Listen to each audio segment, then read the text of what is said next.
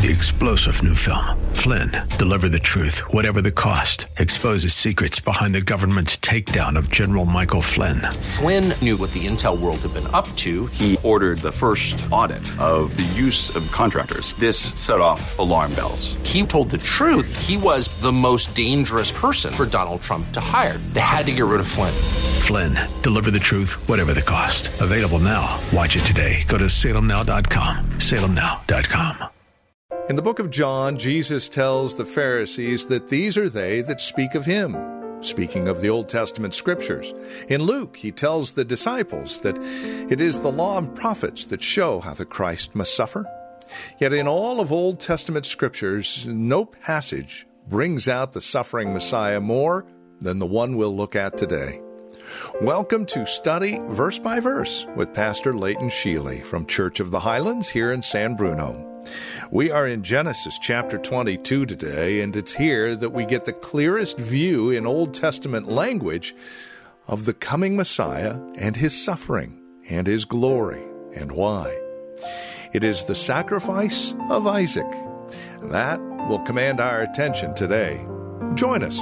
Here's Pastor Leighton with today's broadcast of Study Verse by Verse. Now, the story of the sacrifice of Isaac here in chapter 22 is presented as a test of Abraham's trust in God. Genesis 22 reveals a man who had a treasure that was so valuable, so cherished, that it threatened to compromise his relationship with God. Although he was exceedingly wealthy, it wasn't money, and it wasn't possessions, and it wasn't position, and it wasn't fame. It was his son, Isaac, the long-awaited fulfillment of promise. And he would have sacrificed just about anything for his son, Isaac. He absolutely adored his son. Well, the time had come for Abraham's faith to be put to the supreme test. Now, obviously, God is omniscient, so he knows what the results of the test are going to be before he even gives the test. And so the test is really not for his benefit, but rather for Abraham's benefit, and in this case, for our benefit as well. He prepares tests to show us and others what he's made of us, how our faith is growing, and that's regardless of whether we pass or fail. It shows us areas that we need to improve on, opportunities for improvement, and so forth. Now, concerning this chapter, Dr. J. Vernon McGee wrote, if you were to designate the 10 greatest chapters of the Bible, you would almost have to include Genesis 22. And one of the reasons for that is that this is the first time human sacrifice is even suggested. It is in the plan and purpose of God to make it clear to man that human sacrifice is wrong. And this incident reveals that. It also reveals that God requires a life to be given up in order that he might save sinners. There's no one among the children of men worthy to take that place. God's Son was the only one. And it's interesting that Paul said God spared not his own son. But you might add that he did spare the son of Abraham and did not let him go through with the sacrifice of Isaac. Abraham's near sacrifice of his son Isaac is prophetic of the actual sacrifice by God the Father of his Son, Jesus Christ, our Savior and Lord. And a number of scholars have gone through and identified similarities between the stories of Isaac and Jesus. And I think this information is good for us to know so that it helps us understand what's taking place in this chapter as we go through it and dig into it in greater detail. One of the Bible scholars has provided the following list of similarities, and I've added some additional that I found elsewhere. First off, Isaac and Jesus were both promised seed and son. And we find this many times in the case of Isaac as we've gone through chapter by chapter. And in Jesus' case, the promise was given first in the Proto-Evangelium in Genesis 3:15, which reads, I will put enmity between you and the woman, and between your offspring and hers. He, notice singular, he will crush your head, and you will strike his heel. Isaiah 7:14 goes further, the virgin will be with child and give birth to a son, and will call him Emmanuel. And there's many hundreds of Old Testament prophecies that look forward to the birth of Jesus. So both Isaac and Jesus were promised seed and son. And then secondly, there was a period of delay between the promise and its fulfillment. Now, in the case of Isaac, depending on where you chose it, it could be up to 25 years or so. In the case of Jesus, it is thousands of years between the promise made and the promise fulfilled. And then third, when Sarah heard the promise of Isaac, she thought, wait a minute, I'm too old to bear a child. How can this possibly be? And God's answer was, is anything too hard for the Lord? That sounds familiar, because every year when we go through Christmas, we recount the Christmas story. It's about the same thing that was told to Mary when she asked the question, how is this going to happen? The angel's response was, nothing is impossible with God. And so in both of these cases are very similar. There's a fourth thing that's very similar, and that is that the names were symbolic and given before either was born. God told Abraham, your wife Sarah will bear you a son, and you will call him Isaac, which means laughter.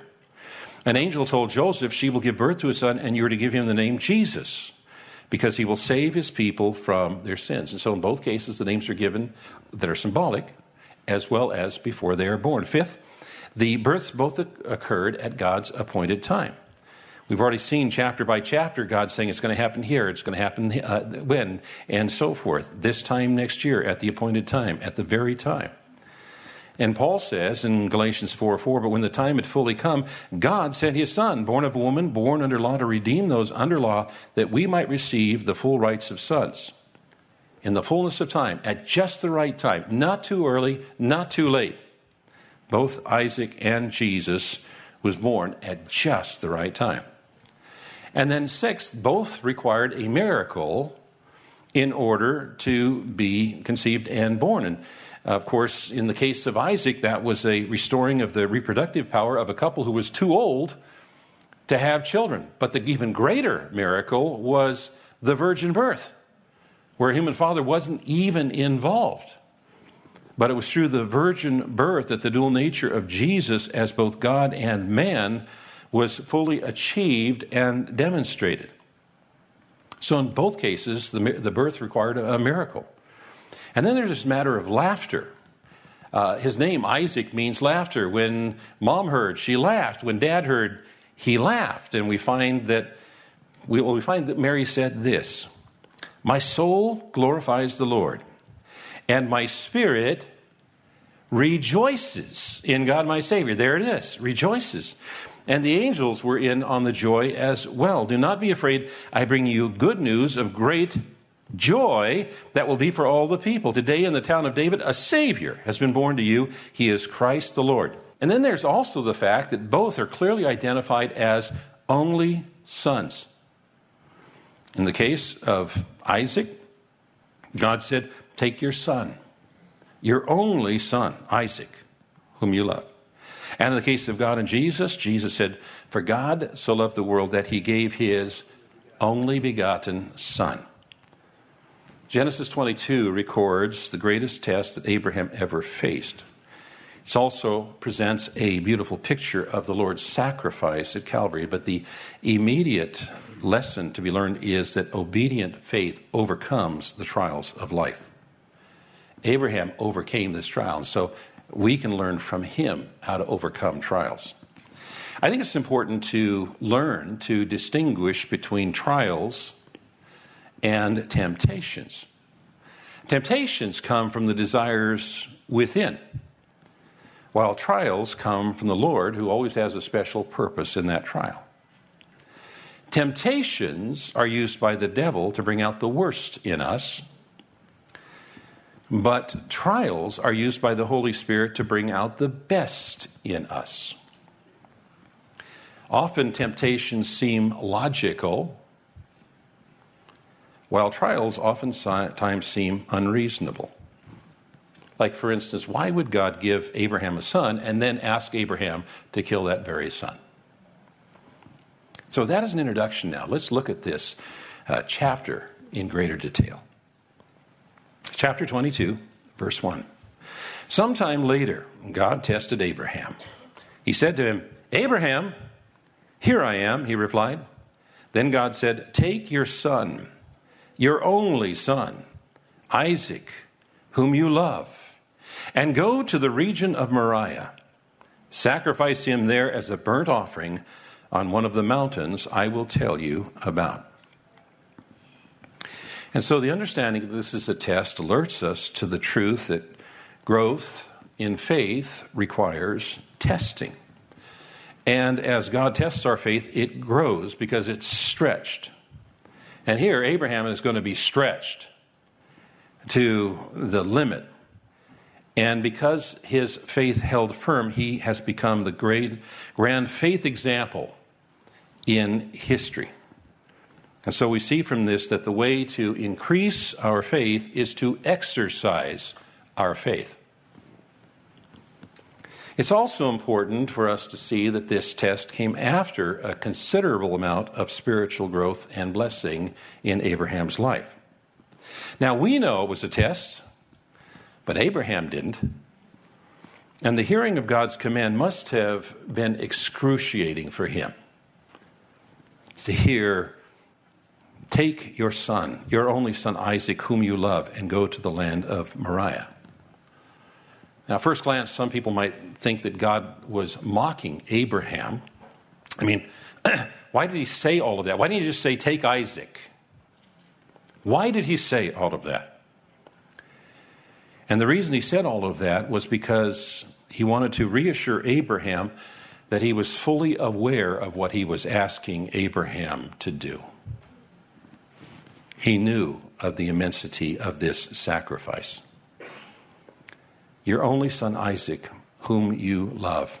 That emphasizes the special relationship between Abraham and Isaac. And the expression, your only son, is emphatic. It means the only son you have. Yes, he had another son, Ishmael, but Ishmael had been sent away. Isaac was the only son. There's something else in this book of beginnings, and that is we're here in chapter 22, and this is the first occurrence of the word love in Genesis. Now, when we think of God, we think of God's word, and we think of God's word, we think of God's love. And it's not until chapter 22 that the word is first used. So then, what is the situation here? Well, perhaps Isaac had grown a little too precious to Abraham and begun to displace God, take his place in the patriarch's heart and mind. Now, we can't be sure of this, but we need to be alert and aware that there can be things that we allow to come between us and God in our relationship with him. And we ought not ever allow that to happen. Well, that is just one of many lessons we will learn over the course of our study of this amazing chapter, chapter 22 of Genesis. That'll close out today's program and this week here on Study Verse by Verse. Find out more about us by visiting our website, highlands.us. Highlands.us. Have an amazing weekend and come back and join us Monday for another broadcast of Study Verse by Verse with our teacher and pastor, Pastor Leighton Sheely.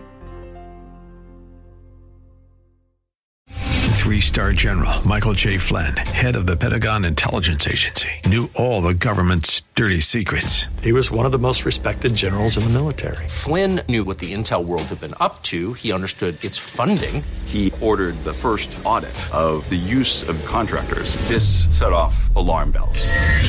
The explosive new documentary, Flynn, Deliver the Truth, Whatever the Cost, uncovers the facts behind this scandal. Flynn told the truth. He was the most dangerous person for Donald Trump to hire. I find out the worst enemy that I'm going to face in my life is right here in America. They took my assessment and they wanted me to change it. And I was like, I'm not changing it. They had to get rid of Flynn.